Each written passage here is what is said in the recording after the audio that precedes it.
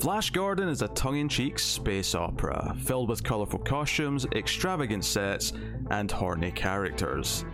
Neither of us had ever seen the film before, so join us today as we share our first-time thoughts on Flash Gordon.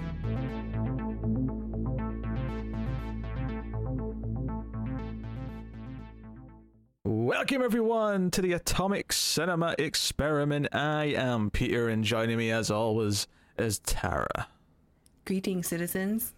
This is a science fiction movie podcast. We get together, we talk about a movie. It's really quite that simple. And on this episode, we'll be discussing Flash Gordon, the 1980 movie, which neither of us had ever seen.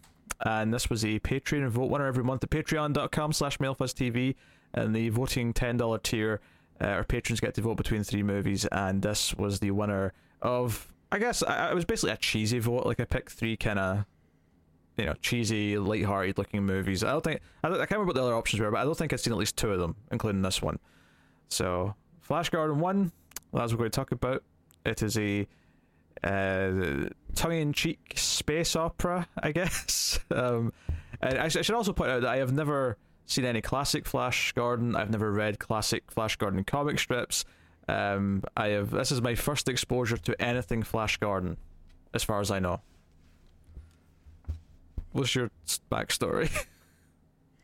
I have seen some of the serial because it was done for Riff Tracks, not with the usual guys. I'm wearing their shirt today. Return of Swamp Thing, but it was done by, I think, they're two British guys, but it came randomly on TV on like Pluto or something on the channel, and I watched a couple of those. But I don't really know. I mean, I never saw this movie before, and the only references I knew, like, it kind of had a bit of a resurgence after Ted came out, which is a movie that I watched half of and couldn't stand it and turned it off. But it, a lot of people liked it, and so a lot of people were talking about Flash Gordon after that film. But that's all. That was my knowledge. Okay. Yeah, I just didn't know much. I'd heard of Flash Gordon a bunch. It was kind of, I've always been a fan of The Flash, so Flash Gordon just kind of felt like this weird other thing with a similar name. But yeah, so I'd heard mixed opinions on this movie. I'd heard people on podcasts and stuff sort of say, they like the music, but they don't necessarily love the movie. And obviously Queen, the band, of course, do the theme song for the film. And I'd heard it before, but it only just clicked on this viewing that it's what the Dayman song from It's Always Sunny in Philadelphia is riffing on. Oh my god, I never noticed that. Do you know what it was? Because the Flash Gordon song is Flash, right? And after I heard that a couple times in the movie, I just started going, Dayman, fighter of the night. I was like, shit. I can see those guys being into Flash Gordon. Sure, yeah. I mean, I'm assuming at least at this point that it's a riff on that. It has to be. It's too close. Well, the melodies aren't really close at all. No, the melodies aren't, but I just mean the after the announcement of the hero. So yeah, there's a lot of faces in this as well, which we'll mention as we talk about it.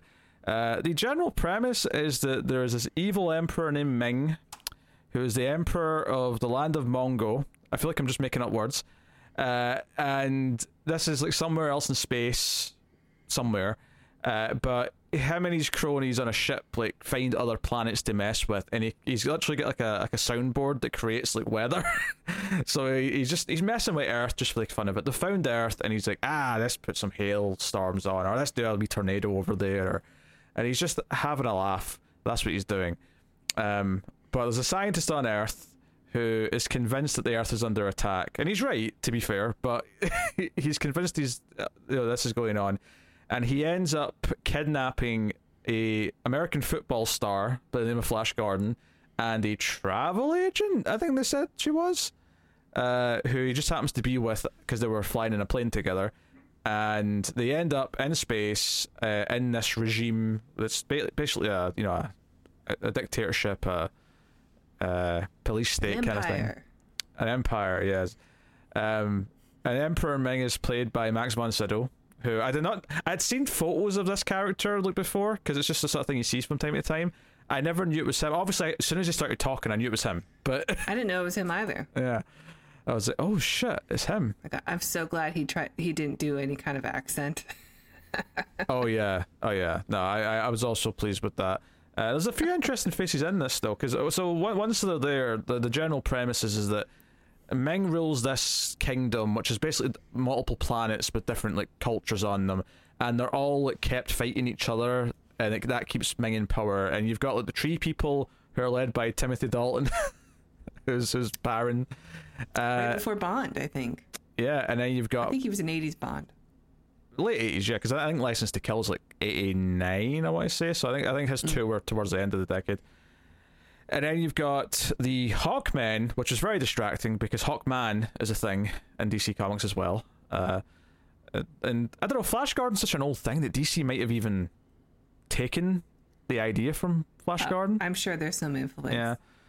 Yeah. People can fill me in the comments if you have some trivia on that. But they're not Thanagarians, although every time I talk about them now, I'm probably going to refer to them as Thanagarians because that's what Hawkman is in DC Comics. Okay, I'll try to remember. Well, half the time he's a reincarnated person who's been, around since the Egyptian days, but ancient Egypt, I should say. Yes, there's two very different backstories to Hawkman and Hawkgirl, and they don't mesh together that well at all. Although they've tried many a time to make them coexist somehow. Well, there was that Cartoon Network show that had the Hawkman looking thing in it, but it was an attorney. Birdman, I think it was. Oh, okay. Right? I vaguely. I think I can picture. I've not thought about this in decades. Like probably it's since like Hawkman in a suit. Yeah, that sounds vaguely familiar. Yeah, that's a good show. But anyway, the leader of the Hawkmen is played by Brian Blessed, who is a British actor, obviously of a previous generation, but I don't know him too well. I just remember he showed up in a short that I watched once. Was it in? It was sometime in university I saw this, but we watched a short just to study how the short was like produced or whatever. And I never really knew who Brian Blessed was, and when he started talking, and you don't hear it in this movie because he's doing kind of like a different voice in this movie, but when I heard him talking what I presume is his normal voice or closer to his normal voice, he sounds exactly like Matt Berry. That is exactly what I wrote down. I said, John Rhys-Davies and Matt Berry had a baby. Well, surely Brian Blessed had two kids. That's not how my brain works, though. What is Matt Berry? Yeah. So I wasn't expecting him in this, so he's in here as the leader of the Hawkmen. He's Voltan. And then you've got some people that I don't necessarily know, but we have Flash Gordon himself, we have Dale, his love interest, the travel agent lady, we have the scientist Zarkov, who... Topo, I know him. Oh, yeah, go on. Yeah, well, he's the star of Fiddler on the Roof. Ah, I see. Rich man. He's got a beautiful singing voice. Yeah, Ming's like second-hand man or right-hand man. The robot-looking thing. He's great. Well, he's not a robot. He's just got a mask on. Yeah, I wasn't sure what they were going for. I mean, you kind of get later on that he's not really a robot because something. But like, I think if he was supposed to, great voice. I don't know who he is though. If he was supposed to be a robot, I'd have ripped it to shreds for how it looked. But I don't think he's ever meant to be a robot. He's just meant to be a guy with a cool mask on. So it's like, okay, it's fine. Now I could have sworn I knew his voice, and then I looked him up, and I've never heard of him. So I don't know who he is either. But yeah, his voice is so familiar. Either he's done a voice in something that I've heard before, or he just sounds like someone else. But his voice really stuck out. You want to do an impression of him saying the word Earth? No, I really don't. Earth.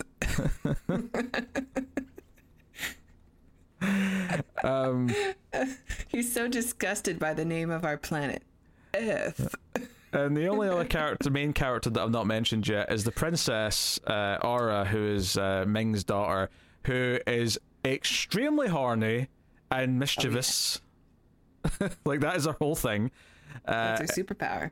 She's basically playing lots of different men off of each other to get what she wants. and including her father. Yes. So yes, although I assume her father's the only one she's not trying to have sex with, because she's clearly trying to have sex or has had sex with all the other men. She's just like manipulating or moving around to her own behest. So that's all the main characters. Good for her. You know, there you go. That is the gist of it. Ultimately, the plot of the movie is that Ming doesn't treat these three Earthers very well, and ultimately Flash Gordon's going to inspire the various tribes to finally realize that they can fight back against the dictatorship by just stopping their own infighting and starting to team up. In fact, one of the weirdest lines of the whole movie is he says to Princess Aura, why doesn't anyone team up and, like, you know, fight Ming? And she's like, team up? What does that mean? Like, all right, movie. So that's the gist of it, right? Obviously, we'll get into the rest and spoilers later. That, you know, we'll keep it spoiler free for now. But I suppose I'm at the point where I'm just going to ask the question. Tara, what did you think of Flash Gordon? So yeah, first time watch for me, and I really liked it. I knew you were going to like this. I knew it. I could sense it in my veins. Yeah, you're right. It's definitely up my street. I mean, I just love the aesthetic of it. Everything looks so cool. Like it came out of a heavy metal cartoon. Plus, I mean, the soundtrack does help a lot. The special effects are at that sweet spot where you have matte paintings and model work and just kind of like improvised whatever to make it look good. And I love that. I love all the costumes, all the set pieces. And I think apart from like the dud that is the main character of Flash Gordon. Oh, he's so terrible. I'm so happy you're not going to try and defend him because he's so bland. Maybe like the some of the problematic design of Ming. I think if it weren't for that, this movie would be so high on my list of like all timers. Like it's so good. I love how horny it is. I just love it. This movie's great.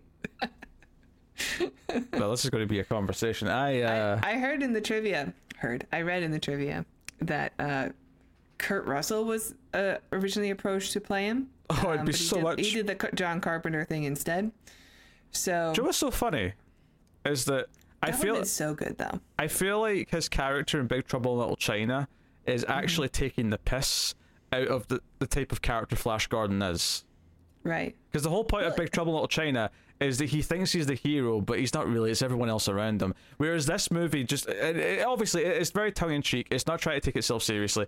Yeah. But Flash Gordon is constantly treated like he's this messiah who's going to solve everyone's problems. And I'm like, he's just this like charisma void of a plank of wood. Like he's he's doing nothing. Depth. Like every line he gives, like he's not delivering a line like terribly, you know.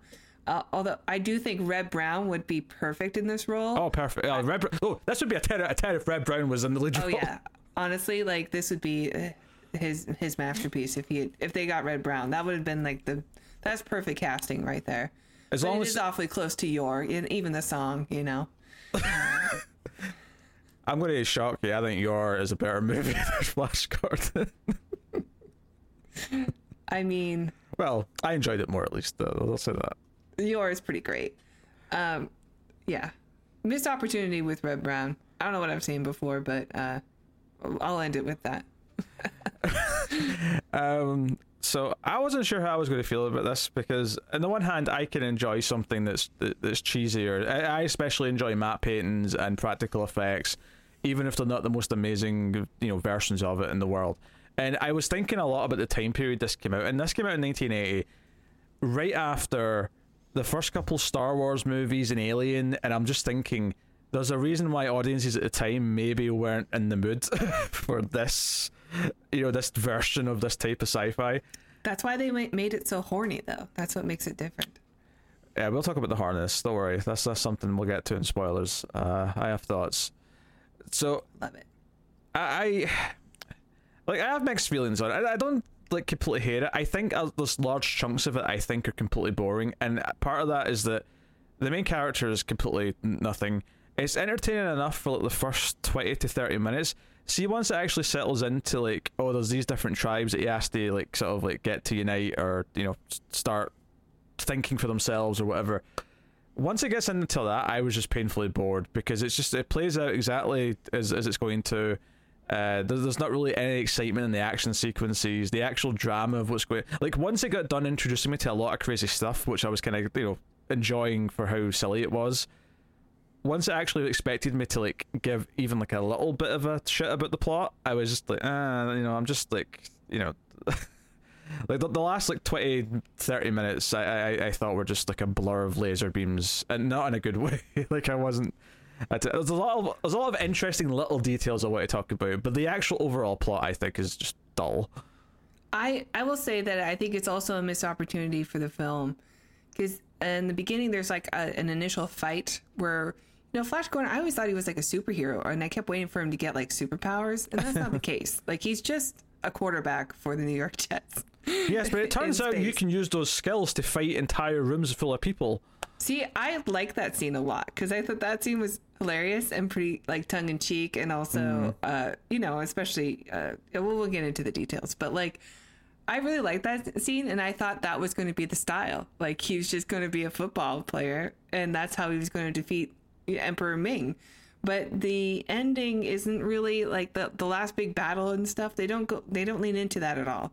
I mean, it's still pretty cool though. They don't really lean into it at all after that scene. It's just kind of like everything related to the fact that he's a football player is just lost after that, because it doesn't matter. No, he says like some of his one-liners are just like quarterback lines and stuff. Yeah, but they don't use it. Like, second down. if the final fight in this movie was somehow he convinced Ming to play a game of football with him for the fate of like mankind, I'd have been like, okay. He has armies, he needs to be the quarterback of these armies, and it would have been better if it was more obvious that they were doing some sort of football thing. I think that would have made it. Again, that just would have made the movie so much better. Yeah, so I thought the plot was just completely dull. I didn't really like the main trio of characters are by far the most boring ones to varying degrees. Topol? I like Topol in it. The mad scientist who gets his way with a gun. Don't say his real name is just one word. What? Yeah, that's weird. No, Zarkov. He's probably the most. Say his what? His name? I'm not going to know his real name though. Like he's probably the most interesting of the three. And I also couldn't escape that this has obviously been greenlit because of Star Wars, and I couldn't help but notice there's some similarities, especially when Dane's on her, or Dale, sorry, is on her own, and she's like sort of trying to like escape capture, and I'm like, this is very Leia on the Death Star. I mean, not exactly, obviously it's got a different tone and it's doing different things, but you've got a trio of characters, one girl, two guys. The personalities don't match with the other trio at all, don't get me wrong. Like, they're so different, yeah. But it's basically, I mean, there's no correlation with Han and the scientist dude, but like, there's no Chewie. Well, he's separate. I'm just talking about the trio of humans. But you could almost argue that if you took Luke Skywalker, took away all of his character, and reduced him to just his blonde hair, that you might end up with Flash Gordon. Yeah, I looked to see if he was in anything else, and apparently he shows up in Ted and Ted 2, or at least maybe all of his maybe they just watched the movie or something and they have to give him a credit. I don't know. Archive footage. Like I said, I didn't finish it. No. I think if he gets a credit, it means he's in it. You don't get credit. There's like nothing. I mean, he's in like episodes of TV for like one episode. Like, he really hasn't done very much after that. I can see why. So yeah, because he's not good. He's dead. And like, I remember what I was trying to say before. Like, it's not like his line delivery is bad to where you're like, this guy's a bad actor. It's just, it comes off like there's just nothing behind his line. He's just sort of reading it in a way that he would probably say it in real life. But that's not fun to watch. Like, there's no anger, there's no frustration, there's no like heroicness about any of his lines that he's reading, or any passion during like the love stuff. There's like nothing. Even before he says anything, though, he's already bad. Like the first time you see him, he's sort of just sitting in a car waiting for like other people to arrive so they can get on their private plane, listening to football, right? And even just when he looks out the window and sees Dale for the first time and just gives her this look, immediately I was like, oh, this guy's not got it. Like this look, the look he gave her felt poor in terms of like a performance, and I just like he's not got it. Like all of a sudden, his charisma's already done before he's even opened his mouth. Like Yeah. So it is, and I think part of it as well is that it feels like okay, they got a pretty boy to put in this role. I don't know if he did modeling before or if he was just an athlete or whatever, but it feels like he's a little too touched up. I could almost feel the makeup around his eyes as he was in the early scenes, especially. He's a very pretty man, but like, it just attractiveness is not just like if they look good, in a whatever he was wearing in the underpants, the black underpants at one point. He needs to have something that is magnetic to men and women. Like he needs to have the charm, the charisma, a little smirk or something, or a side eye, something that makes you go, there's something going on up there. And I want to know this person. There's nothing going on up there. No, his brain's empty. There is void of any activity of any kind, I'm afraid to say. Which probably feels quite harsh, but like he has nothing going for him. Like it's kind of a shame. It might actually help the movie a lot if he was like charismatic and you could get behind him, and even if it was still kind of silly that this quarterback's going to like save the universe by like convincing and inspiring all these different aliens. Yeah. At least if he was charismatic, it would still be a silly premise, but you'd be like, oh, it's fun to just watch him do it but 1980s or 1980 Arnold Schwarzenegger could have pulled this off too. The problem with it is that when things actually happen and he seems to convince people to change their ways or convince them to think of a new way of life, it just kind of happens because we're at the point in the movie where he's supposed to have done that, and there's not really, other than just one raw plot reason, because there's usually a trigger obviously in the plot, but yeah, you can say that X thing happens because Y happened. Fair enough, that's the raw mechanics of it, but it's another thing to convince me that the first thing that inspired the change was convincing to the other characters, that it actually is convincing that he was able to change Timothy Dalton's mind about like his weird tree cult fetish or whatever he's got going on. So yeah, I mean, since I saw the trivia that said that Kurt Russell was initially approached to play Flash, I kept like picturing him in the role and how like young Kurt Russell would have delivered certain lines. And I could buy that he could have convinced Timothy Dalton because he's got so much personality, Yeah, or even Ted Lasso. You put Ted Lasso in this role, and instead of being a quarterback, he's a coach. I can see Ted Lasso just like burning the cynicism out of everyone and making them believe. That would have been an interesting, cast. Ted Lasso, not the actor. Yes. Yeah. Okay. Should be Ted Lasso. That's the type of like vibe that you, because I think that's because Ted Lasso. People have joked a lot about Ted Lasso and how Ted Lasso and Roy Kent are like a good example of how you write Superman and Batman together, because they share a lot of commonalities with those two characters and how they interact. And I think the reason why I'm bringing that up is because I do think the part of the problem with Flash Gordon, at least in this movie, is a problem people often say about Superman is that Superman's too much of a Boy Scout. He's too white meat babyface. He doesn't have any edge to him or any cynicism or any sort of quirk, or he's very much the straight hero. And Superman works when he's written well, in the same way that Ted Lasso works, because you can do it. You give them depth in other ways. You make being good hard and make it be stressful. You have them actually be inspired and so on. I think Flash Gordon in this movie, particularly because I've not seen any other examples of him, he's basically the worst like version of this, where he doesn't have anything else. We're just told constantly that he is this great guy that is going to change everything, and he's the chosen one. And it's really quickly as well. They land. They've not even spoken to any aliens yet, because that's what they effectively are. All these other characters, and they're walking to the royal palace, and the scientist just sort of looks over and goes, "This looks like a police state. They're just waiting for someone to inspire them." And Flash goes, "You mean me?" He's like, "Yes, why not?" Like, why? Why? What absurd thing to leap to in the first 10 seconds of seeing this civilization. Topol probably could have done it much easier. You know why? It's because, and I don't think this is true of the serial or for the comics, because football hasn't always been America's sport.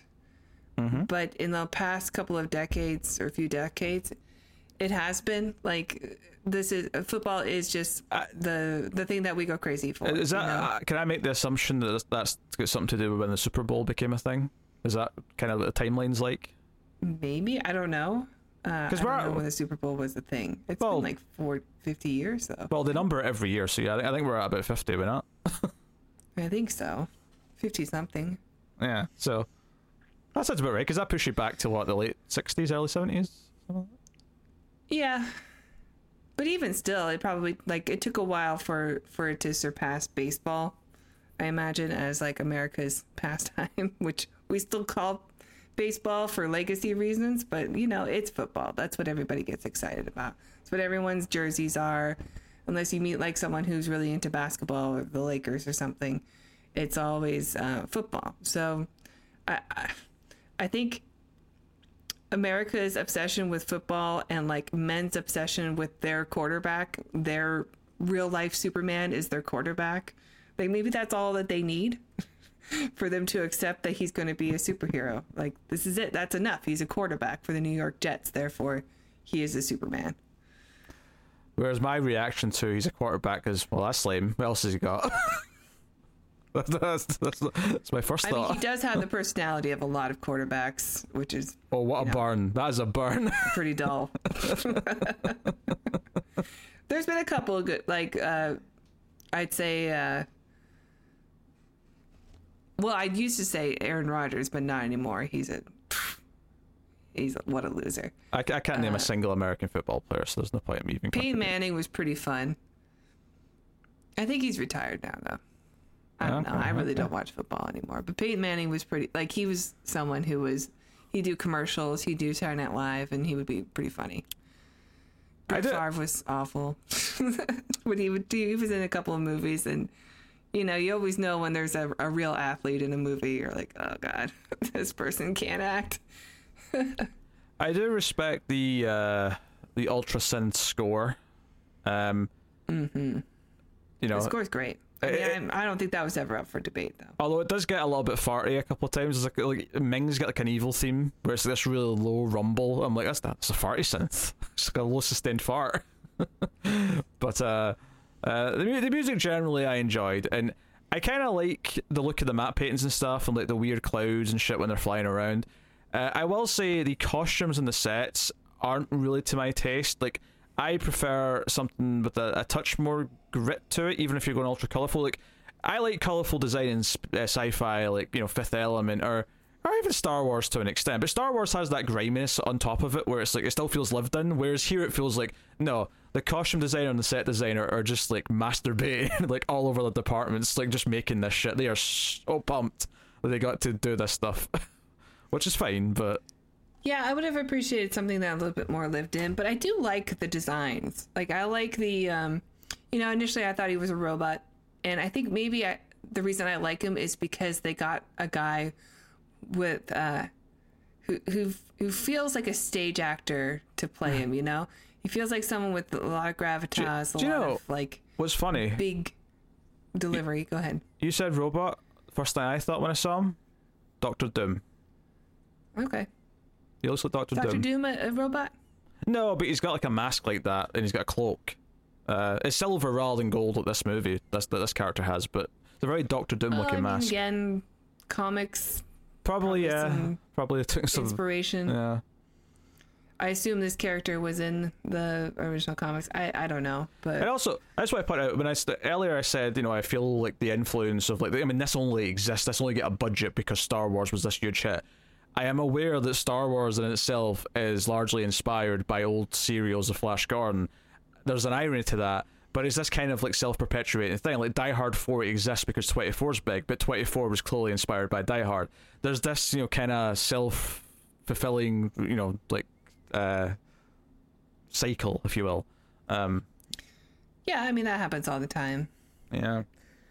But You can even say Star Wars and Star Trek. Like, we got the movies after Star Wars came out, which was also clearly inspired by Star Trek. Yeah. I mean, hell, a lot of things came out. I mean, there's so much good sci-fi that came out after Star Wars that, you know, it's different from Star Wars. Alien is nothing like Star Wars, but the reason why Alien got a budget is because Star Wars was a hit and they wanted more sci-fi. That's what's in right now.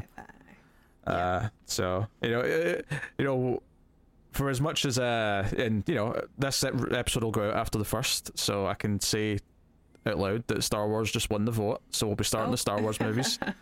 And I mean, I'll actually be fairly positive on the original trilogy, but even if I wasn't that positive on them, like, I can never be mad for the sci-fi boom and all the things that came because of Star Wars.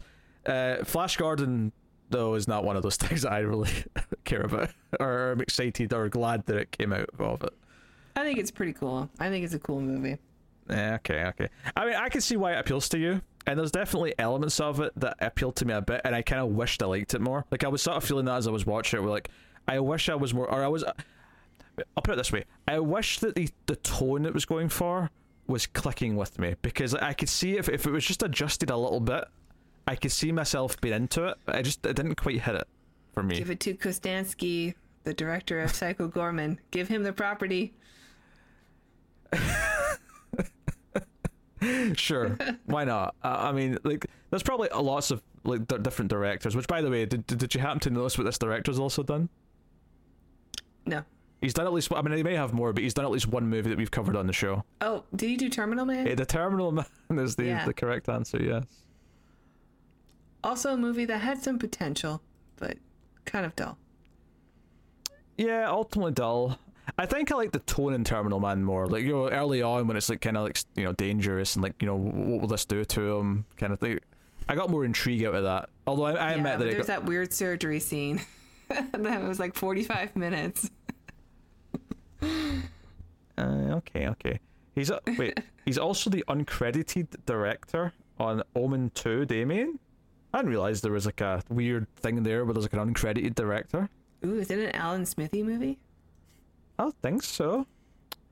Don Taylor is the credited director, but Mike Hodges is the uncredited. So I don't know what the story is there. Like, did was Don, like, you know, slacking and Mike came in to like finish up, or is this one of these things where he just did a little bit and that's why he's uncredited, or was this like a no, like this movie was like the production was a mess and Mike Hodges came in to like finish everything off, and he's actually like a Toby Hooper, Steven Spielberg situation, allegedly, or like an Alex Garland situation. I can't remember the director of Dread.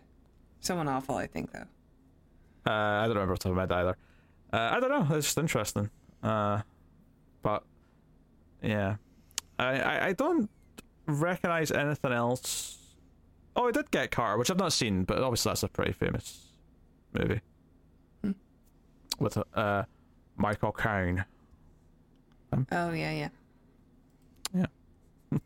So, is there anything else we want to talk about before we start digging into the events of the movie and specific scenes? I think we should get into it.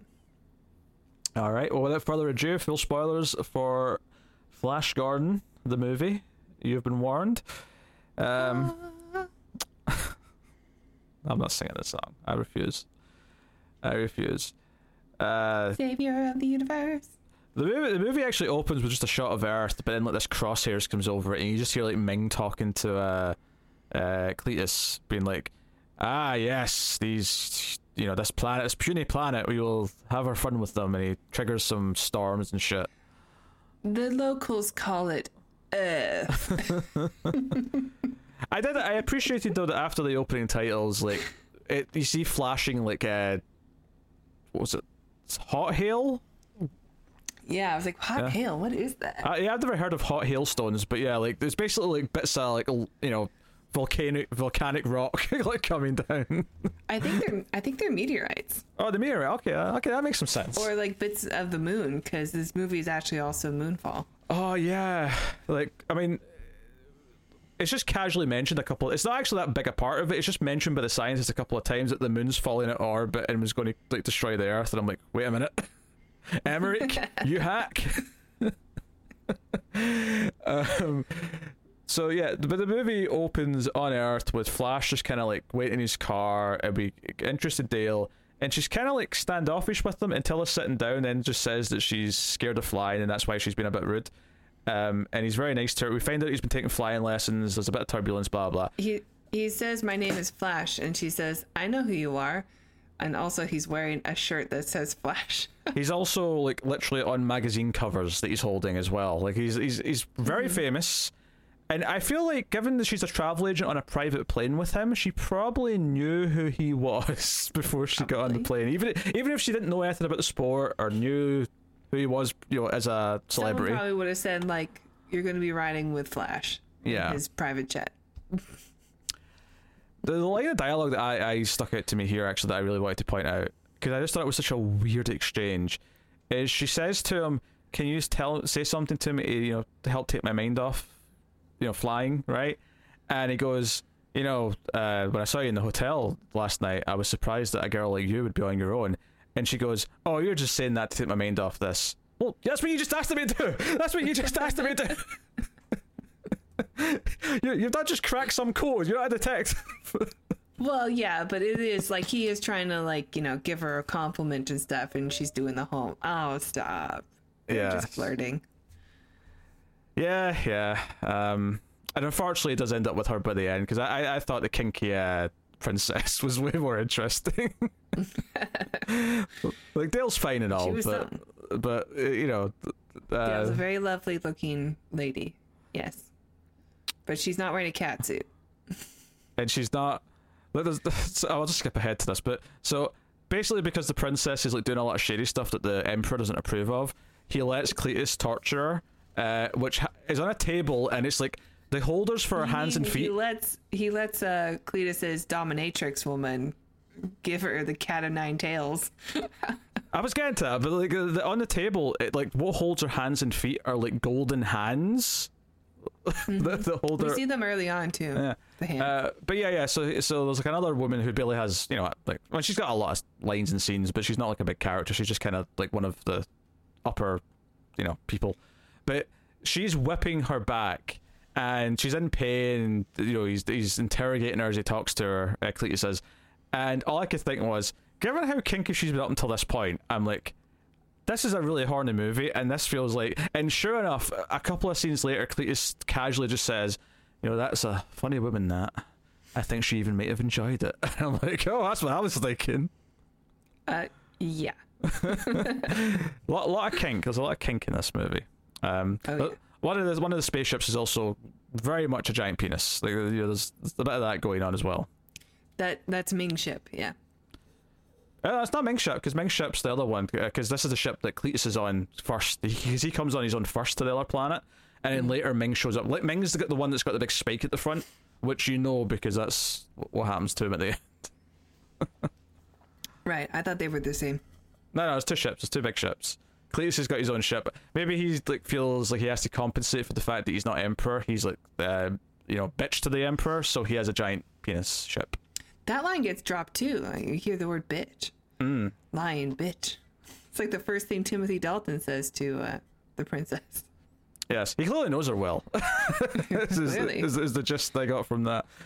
She's not bothered by it at all. Yeah. So, yeah, the plane crashes, but, obviously our main two characters are fine. And they just happen to crash where our crazy mad scientist stood. Decides to abduct him because he's got a rocket ship to go to the moon to try and figure out what's going on. Yeah, well, NASA won't take him seriously. They kicked him out.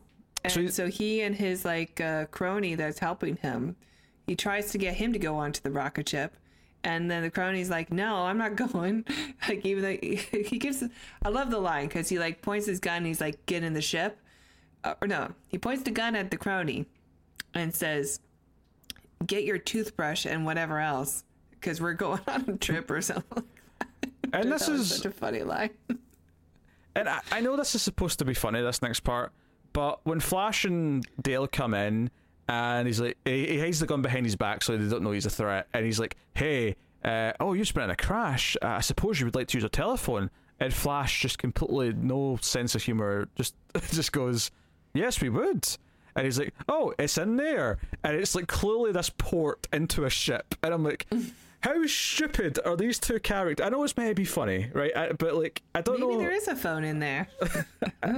I don't know if the cartoon logic tone of like convincing the main character to go into the rocket ship is quite there. Like, I don't know if it quite feels right. But anyway, they go in and he takes them up into space. Once they're He needs all three to do it. Yeah. Well, once they're so far into the atmosphere, or out of the atmosphere, I should say, Ming's men like spot there's this ship coming, and they pull it through their portal to where they are in the land of Mongo, or the galaxy of Mongo, or the solar system of Mongo. Whatever Mongo is, they never really quite exactly state to what extent Mongo is a place. It's just a collection of planets that Ming rules over. I like it. I think it's cool. I love how unambiguous it is, you know, or ambiguous it is. You know, it is very like, you can see Flash Gordon in like the serial and the comics being pre like space travel, or at least, sure, you know, yeah. like a space race, even that you just don't know. You don't know what's out there, so you can just kind of like say whatever, like just make shit up. But you know, now this is the 1980s version of Flash Gordon, but we still have to make Mongo's world. So like, how do we make this work? We just ignore everything that we know about space, and we'll do the same thing that they did in the 30s or whatever. I kind of like that. Yeah. So they get brought in, and they're kind of just like bystanders for the first bit, because they're watching Ming, who gets his big grand entrance, tells one of the leaders of one of the groups to like kill himself to prove his loyalty. But the guy tries to assassinate Ming. It doesn't work though, because Ming's got this fancy super ring that like freezes people, and they don't move. There's a lot of things to people. And then it's like, okay. And then just as this is happening, Flash just happens to go, "This Ming guy's a psychopath," or something to that effect. And then the Alexa picks it up and repeats it. And Ming's like, "Who said that? Who said that?" And that's when he inquires as to who they are. And we end up with a fight. I think it's after he says he's going to take Dale for pleasure. He's like, you come with us for our pleasure. Well, first he like isolates her. He's like, "Let's see what you have to offer," and like uses his ring on her, and she gets this red glow, and she starts like getting very aroused and like touching her body, and she's kind of moaning and making like, you know, sexual overtones of whatever she's going through. And then when it's over, she asks Flash, like, "What happened?" He goes, "I don't know, but it was sensational." I thought that was such a funny line. Also, it's worth mentioning here that other than, I think there's like a line here from the scientist, from Zarkov, that he kind of says something to the effect of, "Oh, I'll shoot and you guys can try and run away to make up for the fact that I kidnapped you." But after this scene, it's kind of like never brought up or really matters again that he held them by gunpoint and like forced them into this situation. Yeah, he literally kidnapped them. It never comes up again, and we're meant to just after like they him. survived a plane crash. I know. What a day. They're having a bad day. Yeah, this has been a rough time. We find out somewhere around here that Earth's got like X number of hours before Ming destroys it, and you know that's kind of running in the background for the whole movie. But there's a big stupid scene here where Flash ends up fighting a bunch of the guards, and he does it as a football player, meaning that Zarkov throws him this melon-looking thing, this like watermelon-looking ornament, and he starts using it as a football and like sort of does touchdowns and like ducks and dives. He knows how to fight. And what really got me is then what's his face, Cletus, who's like ordering the guards around, says, no, he's playing some juvenile game, you have to match what he's doing. And he sort of crouches down like a football player, says like this, so all the guards crouch down like the football players. And I'm like, what is this movie? What is happening? Dale's like cheering him on the sidelines. Yeah. She's even doing like pom-pom moves. I think and there's a couple of running little things here. Obviously, this idea that they all secretly want to overthrow Ming. So you get Blind Blessed's character. He's like, he keeps doinking a guard in the head and sort of pretending that he doesn't know what's happening to him, and just sort of like, you know, and enjoying himself. That was like a little running gag for like a couple of seconds. That was kind of funny. And yeah, he's really entertaining. Yeah, so you got all this stuff. But they eventually beat Flash. Obviously, he gets hit in the head. In fact, I think it's Zarkov who throws it at his head and ends the whole thing. Yeah, I think so. And this is because we've seen the princess kind of like watching, like, oh, what's going on? Who's this piece of juicy man meat? But she goes up to her dad and goes, "Father, don't kill him. I want him. Give him to me." And Ming says, "No, I'm not having that." Especially since she's meant to be engaged to Timothy Dalton at this point. So what would he think? So no, like, yeah, and also like the doctor or whatever. I don't know if she's engaged, but like, she's just throwing herself at everyone. Oh, she's not engaged to the doctor. She's having an affair with the doctor, seemingly just for the purpose of so that he'll do things for her. Like, for example, fake Flash's death when he gets executed so that he doesn't die, so she can take him away for herself. You know, things like that. But like, as they're enacting this plan where he's waking him back up after this gas chamber, he basically turns and says, "Hey, I can't wait to go on another like getaway with you again." She's like, "Yes, my love, we'll do that." And then he leaves the room, and it's like, oh, now it's all about Flash. Now she's like, you know, looking right at Flash, and she has like a little fight with Timothy Dalton at one point around the early part of the movie as well, where he calls her a bitch. So you get the sense that she is just seducing men left and right and having them work for her, and doing stuff for her. Sure. I mean, it made her one of the more interesting characters, just because she's. Do you know what it is? It's because so much of the other stuff is so cheesy and kid-like that having a character who is very sexual kind of stands out against everything else. So any of the sex jokes feel like they're cutting through it a little bit more, because there's a few things like that throughout the movie. Not just her, but she's the biggest part of that, I'd say. Yeah, I think it's interesting also that, you know, she's sort of starts off as a villain because she's the daughter of Ming, but she's not really a villain because she helps out our main characters all the time and like is the reason for their success. So you can't really call her a villain by the end of the film, and she's still like overtly sexual, which is something that, you know, for any other film would be considered like, oh, this is the person who's bad, who's evil, you know, because of their overtness with their sexuality. I think what's strange about it is that she is very villainous, or maybe not villainous, but she's very selfish to start with, right? So it's all about just what she wants, and that's why she's doing things. She's not doing it for any good reasons. She maybe really does love all these men. You don't judge their culture. I'm not. That's not my point, though. I'm saying that her stealing Flash and saving him is because she wants him, not like I'm not. I'm not passing judgment on what she's doing with all the other characters. I'm just saying she's not saving Flash to be a hero, because she doesn't want him to die. She's doing it because she wants him. Well, maybe initially. Yeah, no, initially she definitely is. And if anything, I would say that they could probably make their arc a bit more clear, and the idea that maybe Flash's goodness inspires her to be better, and so on and so on. I think it's more that her dad, like, you know, allows for her to be whipped over and over again. Yeah, she feels betrayed by her father, but in reality, the arc maybe should have been that she learns to be a bit better. And that doesn't necessarily mean dropping her sexuality side of herself. That's fine, whatever. I hope not. But it feels like you could have done a better. What's funny though to me is that there were so many moments, like, so after she wakes Flash up after he's been in the gas chamber, and she takes him onto this little ship, and they're flying off to the tree planet, and Arbor. She's just sitting on his lap and kissing him and blah blah and doing all these little things, and he's kind of getting into it and blah blah. But I was getting reminded of a little bit with this scene.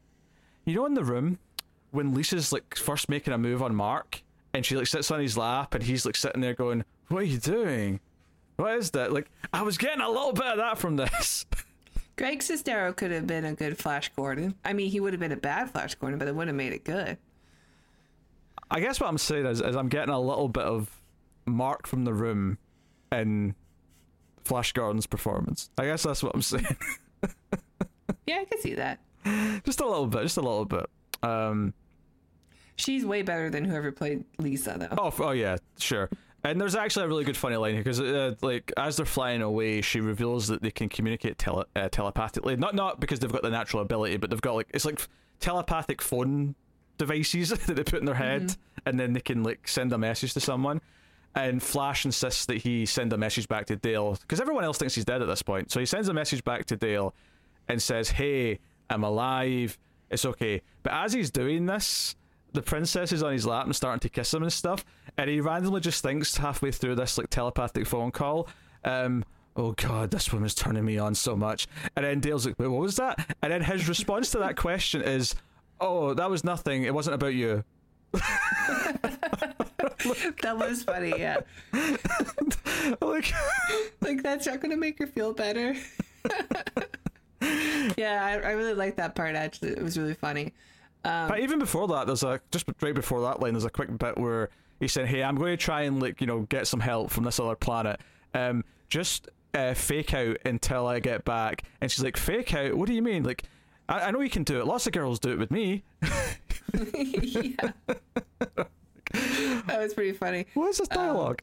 It's a little tongue-in-cheek, I think. It has to be, right, for that. But I do like the little moments where, because he's communicating through telepathy, so he does occasionally just say a couple of lines out loud that he doesn't want to say, like, oh god, or yeah, and but some of the lines are just out of context. The princess has no idea what he's saying. So some of the lines, I mean, she should have been like, what?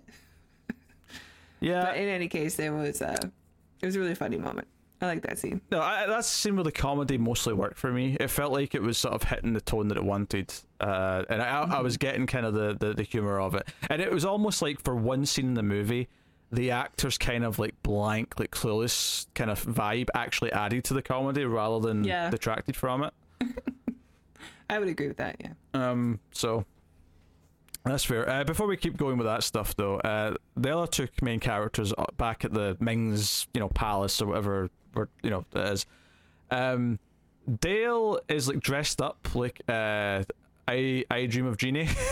I'll say something like that. She said she has 5 outfits in the period of 10 hours. But she's put with all these other women in this sort of lavish bedroom, and one of them gives her this booze that's men died bringing this back from some planet. It will make your pleasure planet, yeah. Yeah, it will make your time with the Emperor more agreeable. And I'm like, wait, are you saying it's for him now? Yeah. Which she later uses to get out by convincing the other woman who's sort of keeping her there to drink it. But so that's her thing. She turns out to this actually both wowed me and then annoyed me that they didn't use it more later. Is that she does her own escape scene and she takes one of their outfits and she's running around and she's doing stealth stuff, and then she ends up in a fight where she's doing cartwheels with a laser gun and actually fighting off all these guards. And the guards actually had a bit of a what's the Star Wars Tusken Raiders? Oh, okay, yeah. Well, yeah, they can't shoot for shit, but also. Oh, sure, yeah. I do like their method of dying. When they immediately get a light scratch by the laser, they make a weird noise and then just sort of fall in the same way. Those phasers were not set to stun, okay? They were dead. But now she's doing cartwheels and action moves and firing this laser gun, and I'm like, you're a travel agent. Where did how are you so good at this?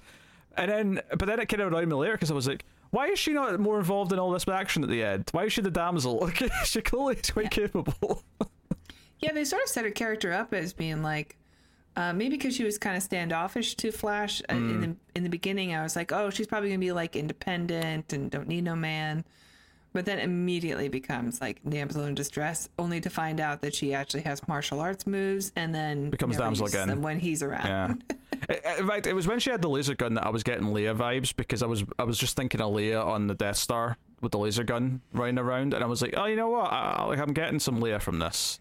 I mean, I guess maybe some of the model work and stuff reminded me a bit of Star Wars, but for the most part, I didn't really think about Star Wars very much while watching this. I got a few. There was a trio of characters, the escaping from the villain's place, the Death Star. There was lots of, and nothing big, but it was just all these little things where I'm like, I'm not sure if this is taken from Star Wars because Star Wars was successful, or because Star Wars already took it from there from Flash Gordon. I'm not sure what the cycle has done here, so I can't say for sure, but I was definitely noticing little things. Obviously, there's a lot of differences. I mean, Star Wars took inspiration from a lot of things. I mean, it took more inspiration from Hidden Fortress, arguably, than it did from Flash Gordon. But and that's a very different film to Star Wars. But yeah. So and then you got Zarkov, who Ming reveals to that the only reason why he's destroying Earth is because Zarkov figured out that there was someone doing this to them. He says that if he does this to planets all the time, and if the planets just like, sort of like assume it's natural and don't look into it, they're innocent and they're too ignorant and dumb. They're no threat to us in my empire, so I'll leave them be. But because Zarkov figured it out, and as he puts it, saw the hand of Ming, it's like, well, Earth has to die. And he tries to erase Zarkov's brain to turn him into a drone soldier. And it's teased when he first starts talking afterwards that it's not really worked, because he kind of like almost says just his name rather than, oh, I'm Zarkov, the Imperial Guard number, blah, blah, blah, whatever his line is. So he actually helps Dale escape when he runs into her. And they end up with the Hawk people. We get a whole scene where the Hawk people are flying them to back to their home worlds. Yeah, it's a little bit of a Superman flight scene, just with the special effects. But, I mean, we get they're, like, attached with handcuffed to the Hawks and stuff. So they're kind of, like, flying like Superman.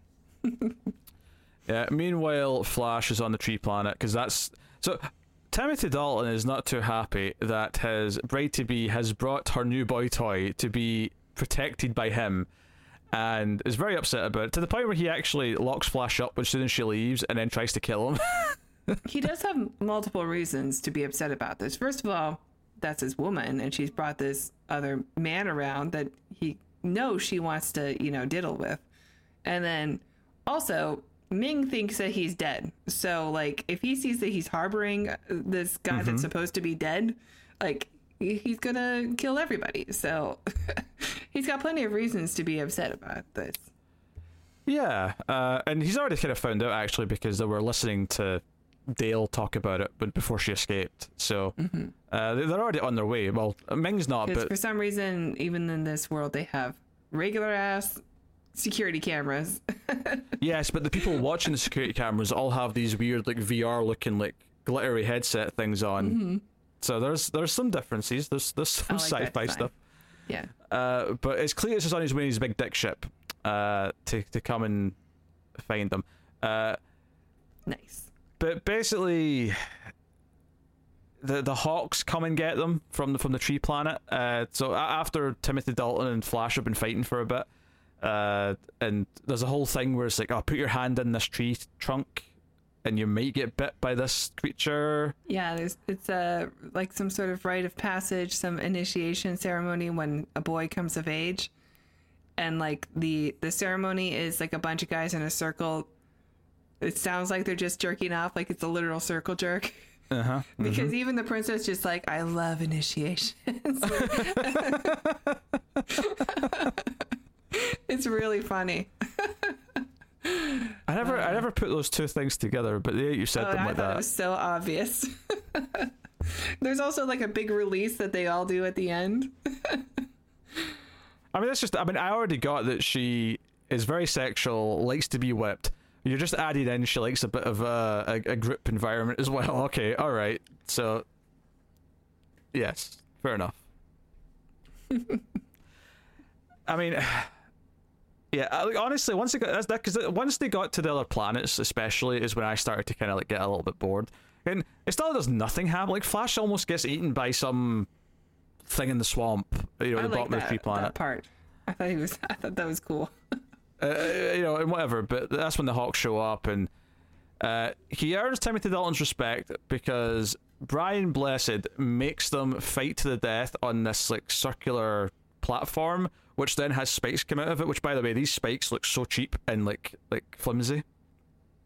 There's a couple of points they have to be. Yeah, but there's a couple of times where you can kind of see one of them wobbling, but even there's a little platform that they Flash jump. I didn't see any of them bend, and I was looking for bendy spikes. There's a little platform leading off the main part to this circular platform that Flash jumps on later on in the scene, and it legitimately kind of tips when he does it, and I'm like, I don't feel that's meant to do that. It did it, and they're just living with it, and they're just accepting that, oh, this thing moves, it's fine. Like, I don't know, it just looked flimsy. But basically Flash wins the fight, but he saves Timothy Dalton's life and pulls him up before he falls into the void. In fact, that minor side note here. After the princess gets whipped, her punishment's going to be that she's going to spend time on the, I think it's Phrygia? Or Phrygia. It's basically like this ice moon that's at the bottom of like their space. But it made me laugh because obviously this wasn't a thing when this movie was made, but it made me think of someone getting fridged. It kind of felt like, oh, we're going to Phrygia. We're going to send it to Phrygia. The ice moon. Also, Cletus, who's got the hots for Ming's agreeing after she served her sentence of a year or whatever, or 10 years, whatever it is, she can marry someone deserving of her. And Cletus is like, oh, sir. Oh, thank you. Thank you, sir. He knows it's going to be him. Oh, dear. Anyway, so Timothy Dalton gets pulled up. He doesn't fall into his death. And he's like, Flash, wherever you go, I follow. And at first, Brian Bless is upset because he's like, he wanted the death. He was like, fight to the death, you bastards. I'm here for entertainment. But because they're all here, Ming shows up with his ship and just, like, destroys everything. Although not before. And this is actually an interesting little story beat, actually. Is Ming actually comes to speak to Flash and offers him, like, Earth. He says, how about you work for me as one of my upper generals and you can rule Earth. That can be your planet. Was it Earth? I thought it was something else. No, it was Earth, because he says that after like his weather shit weakens them all, to an extent, they'll be easy to rule. And obviously Flash Gordon's like, no, I'm not going to enslave Earth. I'm not going to do that. But there is this interesting element to this where Ming at this point is like, you're special, you're a hero, Flash, and I would rather have you on my side. And, and I was like, what exactly has he done up until this point that's earned this reaction from Ming? Well, he's escaped death. I mean, maybe Ming doesn't really know exactly everything that's happened, so just from looking at him, he's like, well, from the outside perspective here, he must be, sensational. Yeah, maybe Ming's not figured out that the doctor gave him something to fake his death and then resuscitated him. So yeah. But he's starting to, get these other societies to follow him and respect him. So he's like, okay, let me just give you your own planet.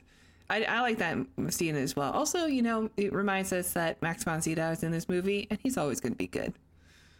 Yeah, he's very good. But they destroyed the planet, the Hawk World planet, and luckily, though, Flash Gordon finds a space jet ski just in time, so he escapes.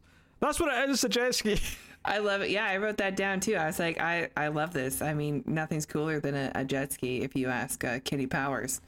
And I love that with the Queen soundtrack when that kicks in and like the wind's blowing in his hair. I was getting major Dune vibes of like riding the worm, Oh yeah. I do think that guitar and that Dune music is even better than this, but I think that is a bit more epic. But this is reminds me of something that I love, and so I liked it. It also does that thing where someone in another scene says, "No one can save us now," and it cuts to Flash on the jet ski. It's like, Flash. Yeah, you did it. You'll save every one of us. I like Queen as a band. I don't think their Flash Gordon song is one of their best, though. I wouldn't say so either, but it does. I mean, it does fit this movie. Like every time you hear the dun dun dun dun dun dun, you're like, all right. The bass line's good. Things are warming up. the bass line's all right. So Flash is like, I'm okay, Brian Blessed, and Brian Blessed, you know what? Since you helped us escape and evacuate and all that jazz, we'll follow you now. So he's basically arranged for both them and the tree people. Although not Dalton, because Dalton's actually taken prisoner from Ming with Dale. So they're locked up at the palace when all this is going on. But there's a big fight, big battle sequence where Flash comes in his jet ski. All the Hawks are there. They're fighting. There's laser guns. Whilst the wedding between Ming and Dale supposedly happening. They don't give a shit that there's this big battle happening. They're just like, we're going to rush this wedding and get it done. It's being initiated by the guy from The Shining, the one from the bathroom. I was going to say bartender. You're right. It's the bathroom attendant, I guess, is the title. Yeah. It's notable that you know that's from The Shining. Like, it's not that big a part, but he's that memorable in that one little scene that it's like, oh, okay. And I like his lines in this, for the wedding vows are familiar but very different, because they're like, you vow not to throw her into the vacuum of space until the time comes to where you feel it's necessary. I think, isn't she called like Bride of the Hour also? Oh, something like that, yeah. He because that's the thing, like, earlier on when he comes into the bedroom and she's like escaped and she's like drugged the other woman to like be lying there, and Ming's like taking off his belt. He's like, all right, it's time to initiate the new bride. And then he sees her and he's like, it's you, prima nocta, except for my bride. But yeah, but before the wedding starts, though, basically the princess comes to see Dale, and Dale tries to fight her. And this bugs me as well, is they start having like a really typical like cat fight where they're rolling around in the bed, just clawing at each other. And I'm like, yeah, it's just another one of those things where it's like, this is. But she was doing martial. I've never been into like that kind of. I don't see the appeal of watching two women fight. Nor do I. But like earlier on in the movie, she was doing cartwheels in martial arts, and like. Why are you doing cat fighting now? Yeah, like why are you pillow fighting? I don't understand. But obviously, like, she gives her poison to give to Ming because she wants her father to be killed now. Yada yada yada. Ultimately, the whole thing ends when Flash and Brian Blessed crash Ming's own ship with the spike at the front into the palace, which impales Ming from behind. Through his chest, not his ass. Just that sounded like there's been a lot of sexual talk in this movie. Okay, I had to specify. There is penetration in this scene, though. Yeah, there's penetration. I think that is appropriate. And again, I was looking for the front of the spike to wobble, because obviously it's not going through him. It's a thing that's attached to him. No, it looks okay. It looks alright, but I was sort of like, it could. It feels like a sort of movie that could do this. There could be some wobbliness here. But. Ming decides to use his own ring on himself to like make himself disappear rather than like let Flash finally kill him or be defeated by him. So you get like a cliffhanger ending later on where it says the end question mark is a black glove. That picks up the ring and you hear just Ming's laughter, like, oh, they were hoping they were going to get a sequel and that Ming would return. That's what they're hoping. Yeah. Well, he's like the big bad, right? So if they did bring him back, it would be like Lex Luthor dying at the end of Superman. Like, that's not going to work. You gotta keep him around. Although, speaking of Star Wars comparisons, I would say that the scene before the little tease at the end is not super unlike the medal ceremony at the end of the original Star Wars. You've got Timothy Dalton making a big speech at the top of the stairs. Now he's Emperor, and now all the different planets will live in peace with each other. Hawkman's become the Also, Earth is okay, even though like the timer definitely ran out. Oh yeah. And it's funny because Flash turns to, or the three humans are like, oh, like, are we going to get home? Like, oh, I hope so.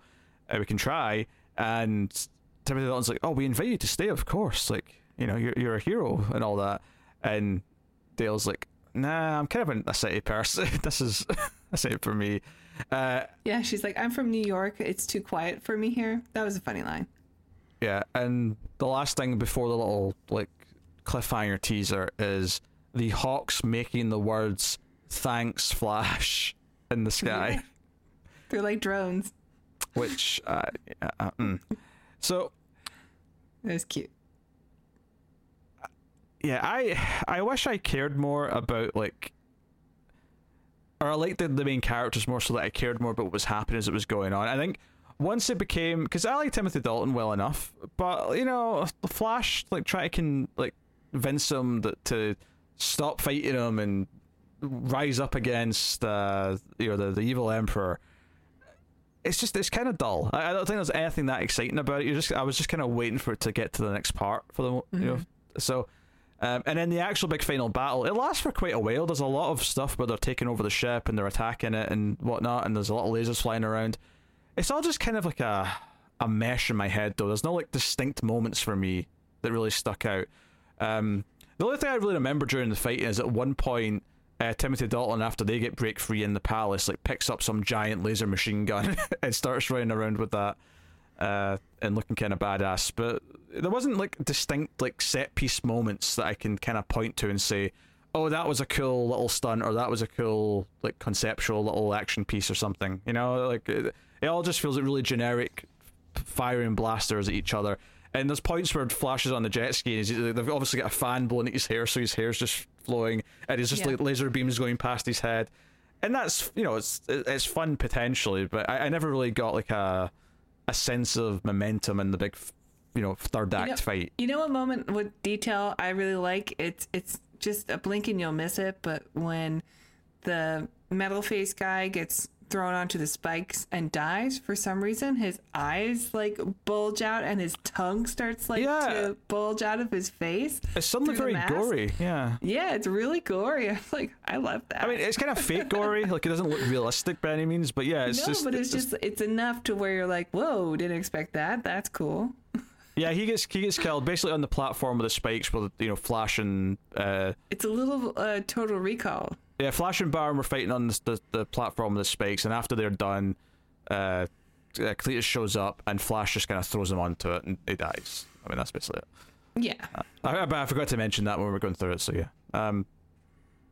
Yeah. But yeah, the final battle, I agree, it's kind of like, it's okay. Like, I would have liked it if it was more obviously, like, Flash's superpower is that he's a quarterback, and so they use that in some way, and they really don't. No. There's nothing about it. It's just kind of like, it feels very generic, and just because it's tongue-in-cheek and because it's lighthearted doesn't mean that it still can't be an exciting action piece, or still at least have enough of a structure that you can kind of follow and like understand the, you know, if they're trying to take over the ship so they can then use it to win the fight, like, make that goal kind of clear and make it feel like they're fighting their way to the you know, the command deck, and, you know, like, give us the beats of it so that we can follow it from bit to bit. And I just kind of feel like it's just a massive, you know, lots of lasers and yeah, not much of a sense of progression in it really. So yeah, it definitely needed some storyboarding for that one. Yeah. I do find something very satisfying about the words at the end popping up in movies. Like, I love that when, you know, when you watch older films and stuff, that's always that's a thing. And then just waiting an extra couple seconds to see if the question mark pops up. And this one delivers it to me. And I love that. Yeah, I mean, it's trying to be you know, playing old school stuff, so it makes sense that it would. Ming's ring is like there with some spattered blood and stuff, and so it's like saying, "Oh, the end," because of, you know, Ming is gone, and then it says question mark, and you see his hand like grab the ring again. Like, all right, this is great. Yeah, I don't know if I'd say great, but I don't want to be too harsh on it, because ultimately I appreciate that it's this, you know, spectacle movie that is trying to be cheesy, it's trying to be tongue-in-cheek at times. I don't know if it quite nails a tone that it's going for me, where I could kind of get into it and feel like it's in fact, you know what I'd compare this to in a weird way, and say that this is like the much worse version, and it's not trying to do the exact same thing, but in terms of like getting the tone right so that it always feels correct in the movie, and the movie has this identity that works, and it, like, everything, all the humor in it syncs up with it, is Galaxy Quest. I think Galaxy Quest is the much better version, in a sense, of what this is, and the way that it's playing on a lot of tropes, and obviously it's doing it in a meta way, because it's, you know, it's doing all these, like, it's the cast of a TV show that are the characters and all that, but it kind of, you know, it's doing all these silly things where you've got this generic alien villain, you've got generic, you know, all these like tropes that it's poking at and making fun of. In this, I don't necessarily feel like every trope that it brings up it's doing anything with. It's just, oh, that's just a trope because that's always been a trope in Flash Gordon, and it kind of picks and chooses what it's, you know, having some fun with, and then some of them are just there. Whereas with Galaxy Quest, every single thing that it's sort of poking at from Star Trek or other science fiction, it feels like, no, the script is so goddamn smart because it's so layered and everything is a reference. Everything lands. Yeah, everything is connected to like some idea. Here it kind of feels like, oh, like everyone's having fun, they put a lot of thought into the sets, but the script feels a bit more just hit and miss with what it's doing. And then you add on to the fact that you've got your lead actor is detracting rather than adding to the movie. Yeah. I would actually prefer he was worse than better. Well, not worse than better, but I'd prefer he was worse than this to this, because at least if he was laughably bad, that might be entertaining on its own as That's well. what I'm saying, man. Red Brown, this role was made for him. Imagine At this time, also. imagine him on the jet ski towards the end, but it's Red Brown, Oh my God, it'd be so amazing. and he's doing his yell. He's doing his like as he's on the jet ski. Be perfect. I mean, it is a little bit close to your, I think, this type of movie. Do you know what? I don't think so. And the reason why is because your while fantasy. set in the future is mostly set in what looks like prehistoric times. So visually, it'd be so different that I think it's fine. You get away with it. I would have loved it. Yeah. Yeah. Yeah. What's funny is I was sort of browsing like what the reception at the time was, and it was relatively positive. But what was funny is that one of the positive quotes I saw from a critic, it might explain also why it doesn't quite work for me, is they said they compared it to, it has the energy of the later Bond movies, and I went, oh, I hate James Bond. That makes sense to me. I don't like this. I mean, some of Ming's devices are very much taken from Bond. Oh yeah, his device to like make Zarkov's memory go is very much It's very Bond villain. yeah, that's true. Yeah, I can see that comparison. I like the Bond movies, though. I like the old ones. Yeah. Except for the sexism. But Oh, sure, whatever. yeah. You get over it. But that's what I'm saying, though, is that was a positive comment from the person who made it, but it lines up with me not liking Bond movies and then not liking elements of this. And I can kind of, once I read that, I went, yeah, like some of the cheesy vibe of this is like skewing towards the cheesiness of some of the Bond movies, and I don't like that type of cheese. We should definitely do Moonraker one day, though.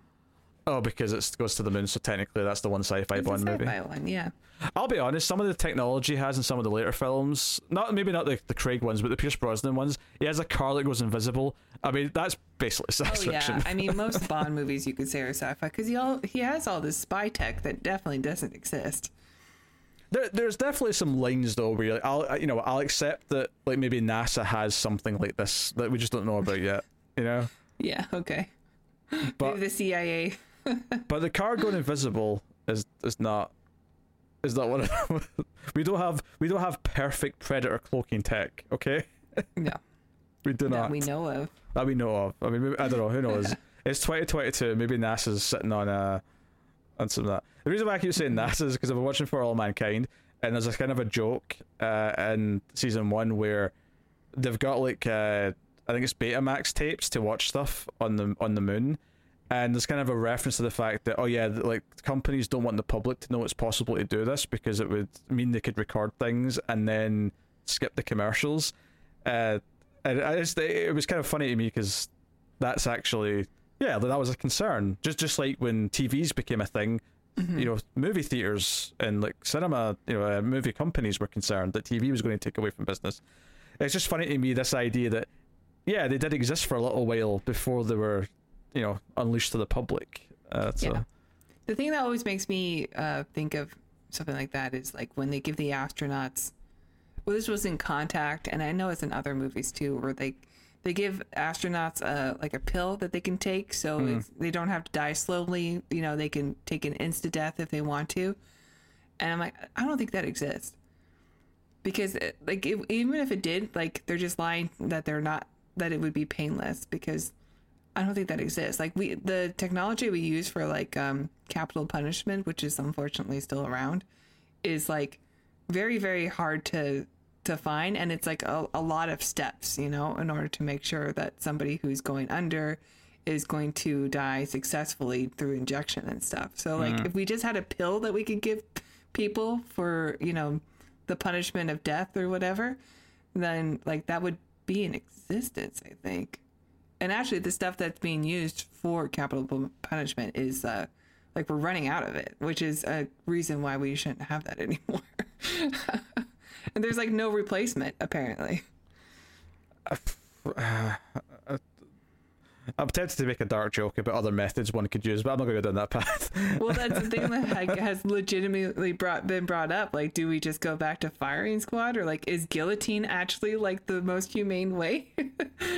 What about obviously the most humane way is to not do it at all. But oh yeah, what about the that thing they used to kill cows, the gun thing that they put in it stuns them. It doesn't kill them. Oh, does that not kill them? Oh, I thought that. No, it stuns them, and then they still die with getting a knife in the throat.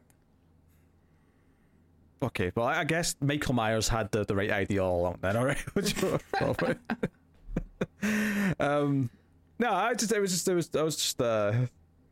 because we're talking about tech, you know, that was just fresh in my mind. Sure, yeah, I know it's a weird conversation to have, but like I always think of that when I think they did it in like Apollo 13 also, where they're like they give them the pills. I'm like, that's not a thing though, right? Like it can't be a thing. It does make sense that, you know, like technology that we have does exist before the public ever knows about it, because it has to get to that point where it's reliable before it becomes mass produced and given out. So it makes sense. Maybe you could get a pill that could just render you unconscious, and like so you won't experience the nasty death you're probably about to have. Maybe that's the thing. I don't know. Something that'll just completely make you numb to the pain, at least, so you can. So it's just Rohypnol, like in this movie.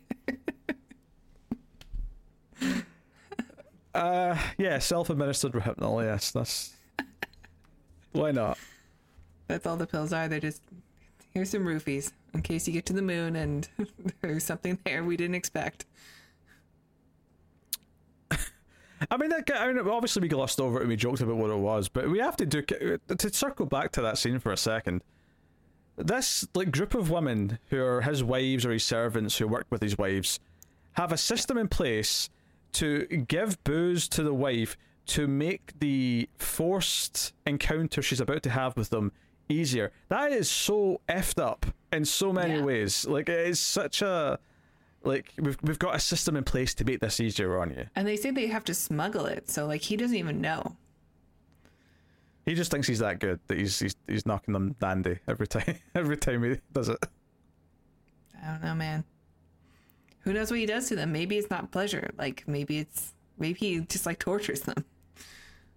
Do you think that's why his daughter's, like, sort of inherited some of these desires? Like, some of this kink has come down? Biologically passed down. Yeah. Yeah. They might as well just call this movie 50 Shades of Every Colour, then. See what I did there? Because it's very colourful. I haven't seen those movies, but I imagine this one's much more entertaining. Yeah, okay. I know you've seen the movies. I'm not going to argue with that. Yeah. I wasn't trying to pretend I hadn't. Well, no, but I like the idea that I had to make you admit it. I mean, I did review them, like the video, the evidence that exists. Like, it's just a nice little reminder. Okay. In case anyone's new. Anyway, I think we're done. Oh yeah, no, that makes sense. I mean, it's a fairly lighthearted movie. There's not like, you know, necessarily deep themes going on, and even if you did try to extrapolate some from the sexuality of the movie, you know, maybe there's something there about like what it represents to sort of mix, you know, these jokes and these types of themes with this cheesy kind of child, like friendly otherwise thing, you know. Maybe there is something there, I don't know, but there is something to like hypersexualizing something from like your parents used to like that was very G-rated before, you know. I also wonder, like, it's kind of interesting to me because obviously this is an old movie to us and it doesn't feel too cynical, even though, you know, we've acknowledged that, you know, it only exists because Star Wars was big, really. I do think it's interesting to think about how they resuscitated this old property to make a movie, and I think about like today and how many like franchises are coming back because they're trying to, like, you know, make them a big thing again. The problem is, of course, now is they do it really often with the same franchises, and they're doing it so much with everything, and there's like almost everything's a sequel or a reboot of some kind from this time period too. Yeah, that's the thing. It's the late 70s and early 80s that have given us most of the pop culture that we're still kind of, just using over and over again. When people say it's always been like this, there's always been sequels and reboots and things, I'm like, well, yeah, but look at this time period where almost all the things we're reusing came from. They were all new in this time period. Yeah. I wouldn't say I want to live during this time period, but at the same time, I can't imagine how exciting movies were for 75 through 85. I mean, geez, what a time. God, yeah, peak Spielberg at that time too. Peak Spielberg, peak Cameron, peak just being there for the first Star Wars probably would have been very exciting. Alien, there's so much. Back to the Future, that time period, even all the horror movies from the 80s, all started pretty much in that first half of the decade. Mm-hmm. Yeah, that's nuts. Anyway, so it's just funny. This movie is not well remembered as any of those. This is not a movie. This is a bit of a cult classic. It's got a following, but it's not held on a pedestal like anything I just mentioned.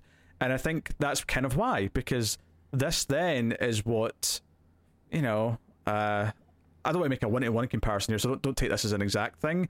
But this is kind of like what, say, the most recent Jurassic World was to now, right? It was, this is us trying to recapture something from an earlier time period. And it's not a one-to-one, because this is trying to be a little satirical about it. It's not exactly this, but this is why this hasn't got the same nostalgia and the same, place in pop culture that other things from this same time period do, from, the late 70s and early 80s.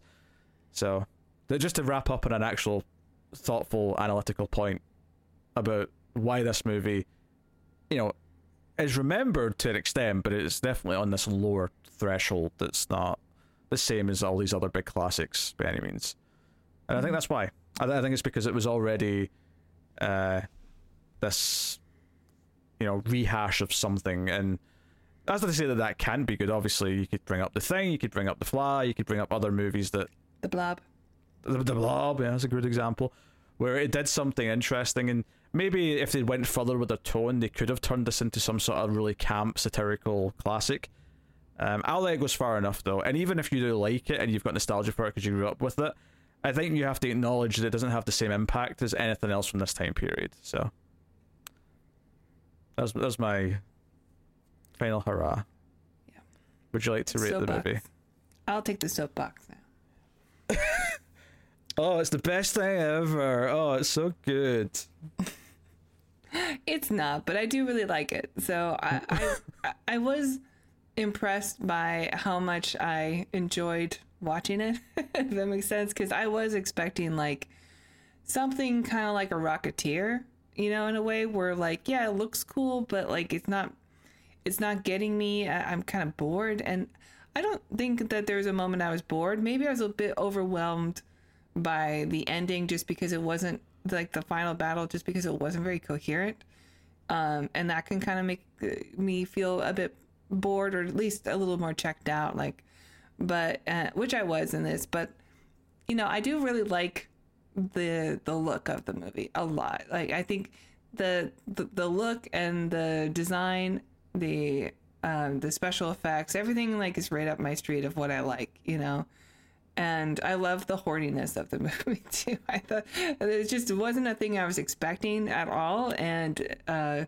definitely was definitely was fun. I think a lot of this movie is really fun, and when it hits things right, him on the flying jet ski with the Queen soundtrack is a really good moment. Most of the stuff with the daughter I think is really fun. I do like Max von Sydow. I don't know, we didn't really talk about his maybe problematic design, but it is coming off of a concept from an earlier time. So definitely something that probably should have been upgraded or addressed specifically in the film in a tongue-in-cheek way, I think. I think you get away with it to an extent, or at least what they were thinking probably at the time was that, well, he's just an alien. This isn't based on anything on Earth. It's just an alien. And I think maybe... his name is Ming, though, right? Sure, yeah, the name maybe conjures some ideas, but I think getting us this ultra-white Swedish actor... Yeah, I think that does help. It does help, yeah. If this was an Asian actor, I think it would feel a lot worse.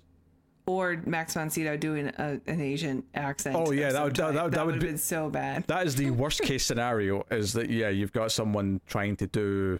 Yeah, I'm so glad it's just still him. Yeah, it's it's kind of like it's maybe as problematic as like the early Klingon design or something, where like we look at it now, we're like, okay, yeah, clearly they're taking influence from like different cultures that are not white and just putting them together here, and it's a bit problematic. But like, for the most part, you can just kind of ignore it and then say that's of its time, and I still enjoy it. I still enjoy it.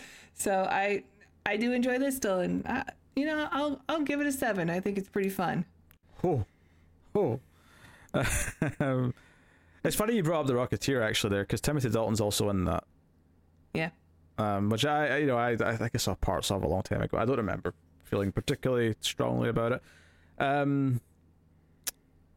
Yeah, this is actually a tough one to rate, because I kind of respect a lot of what it's trying to do, and I kind of respect moments and bits of it and the odd joke here or there and whatever. I just come back to, obviously the lead actor is a problem, and how the character's written is just kind of so bland, but fundamentally I think the biggest problem I have with it is just that it never really quite feels like it clicks into place with the tone, where I feel like it's consistently, there's these little moments of like, when it's like the like, this woman's turning me on, and, that's not you. Like, I think if there was a lot more of that like humor, and him being more of like a straight up doofus and saying the wrong thing constantly, I might have gotten more out of it and been into it a lot more. So I'll go 5.5. Okay. I'm not going to shit on it too much. I'm not going to say it's like a disaster. I ultimately just wasn't that into it and didn't think it quite fell into place. But I do appreciate all the big practical effects, as goofy as some of them are, and I appreciate a lot of the music and stuff. So yeah. Okay. No, I'll go 5.5. But there you go. That is Flash Gordon. Ah. I'm pretty sure that was so wrong, whatever you just did. Well, you're supposed to just say the first name. Oh, so it's my fault. Yes. Because I said the title of the movie. Flash. Ah. Savior of the universe. Dayman. Ah. Fighter of the night, man. Ah. Champion of the sun. All right. So what we do next time? Fighter of karate and friendship for everyone. Dayman. I had to finish it, okay? I can't not finish it. Well, this is the thing. We've got a bit of a theme planned for the next while. Barring the odd exception, like when we do a vote winner like Star Wars, which will be during the next month. For most of the next few months, we're going to do movies from the 90s. And that is going to be our theme. And the reason why we're doing that is because at the end of the year, obviously we've got some other things in December. December won't be 90s themed itself, but we're going to end the year with a top 25 sci-fi movies of the 90s countdown.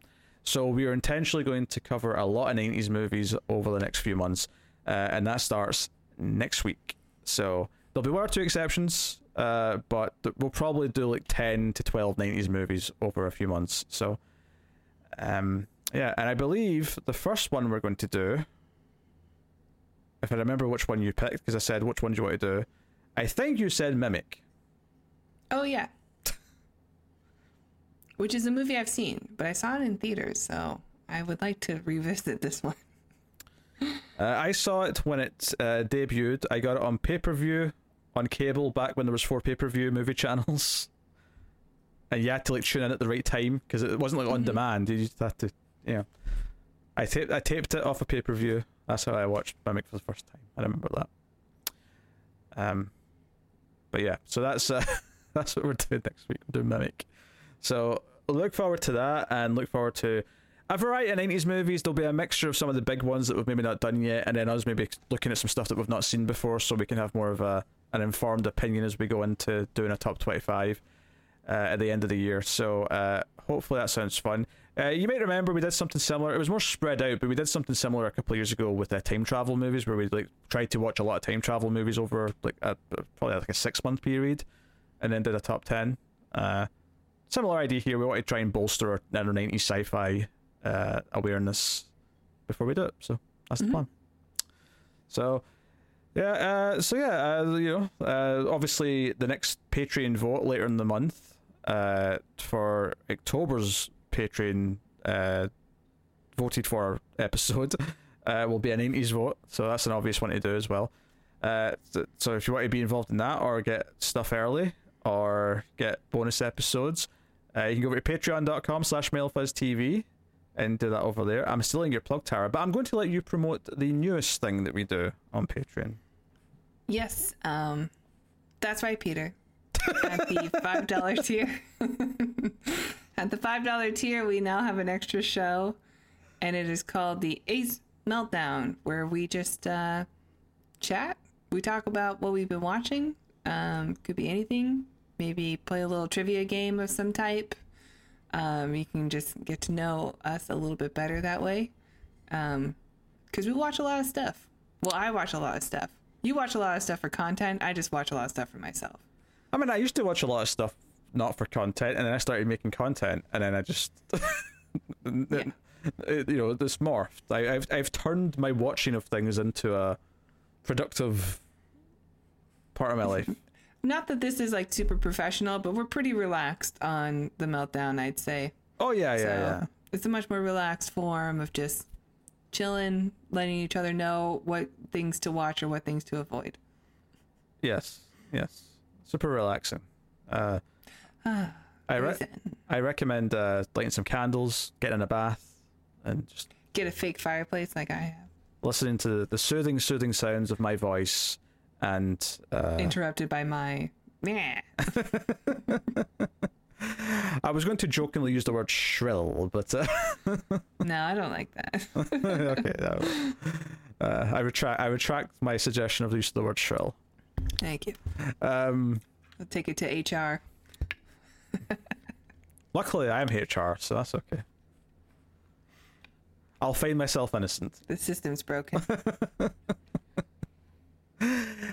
So yeah, go check out Patreon. Of course, you can support everything as well by hitting the super thanks button below the video on YouTube, or you can do it with no monies. That's okay. You can support us by liking, subscribing, commenting, sharing us on Twitter. We're at Streams Midnight for the Mail Fuzz Movies Twitter, so make sure you go and get us on there for updates and whatnot. Well, I guess that'll bring an end to Atomic Cinema Experiment. Thank you very much for joining us, everyone.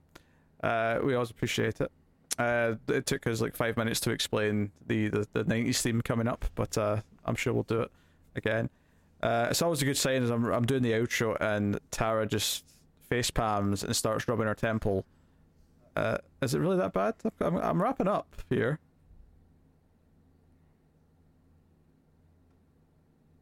Okay, that's a look of... Don't make me go to HR again. I'm in trouble here apparently right now. I feel a sense of danger.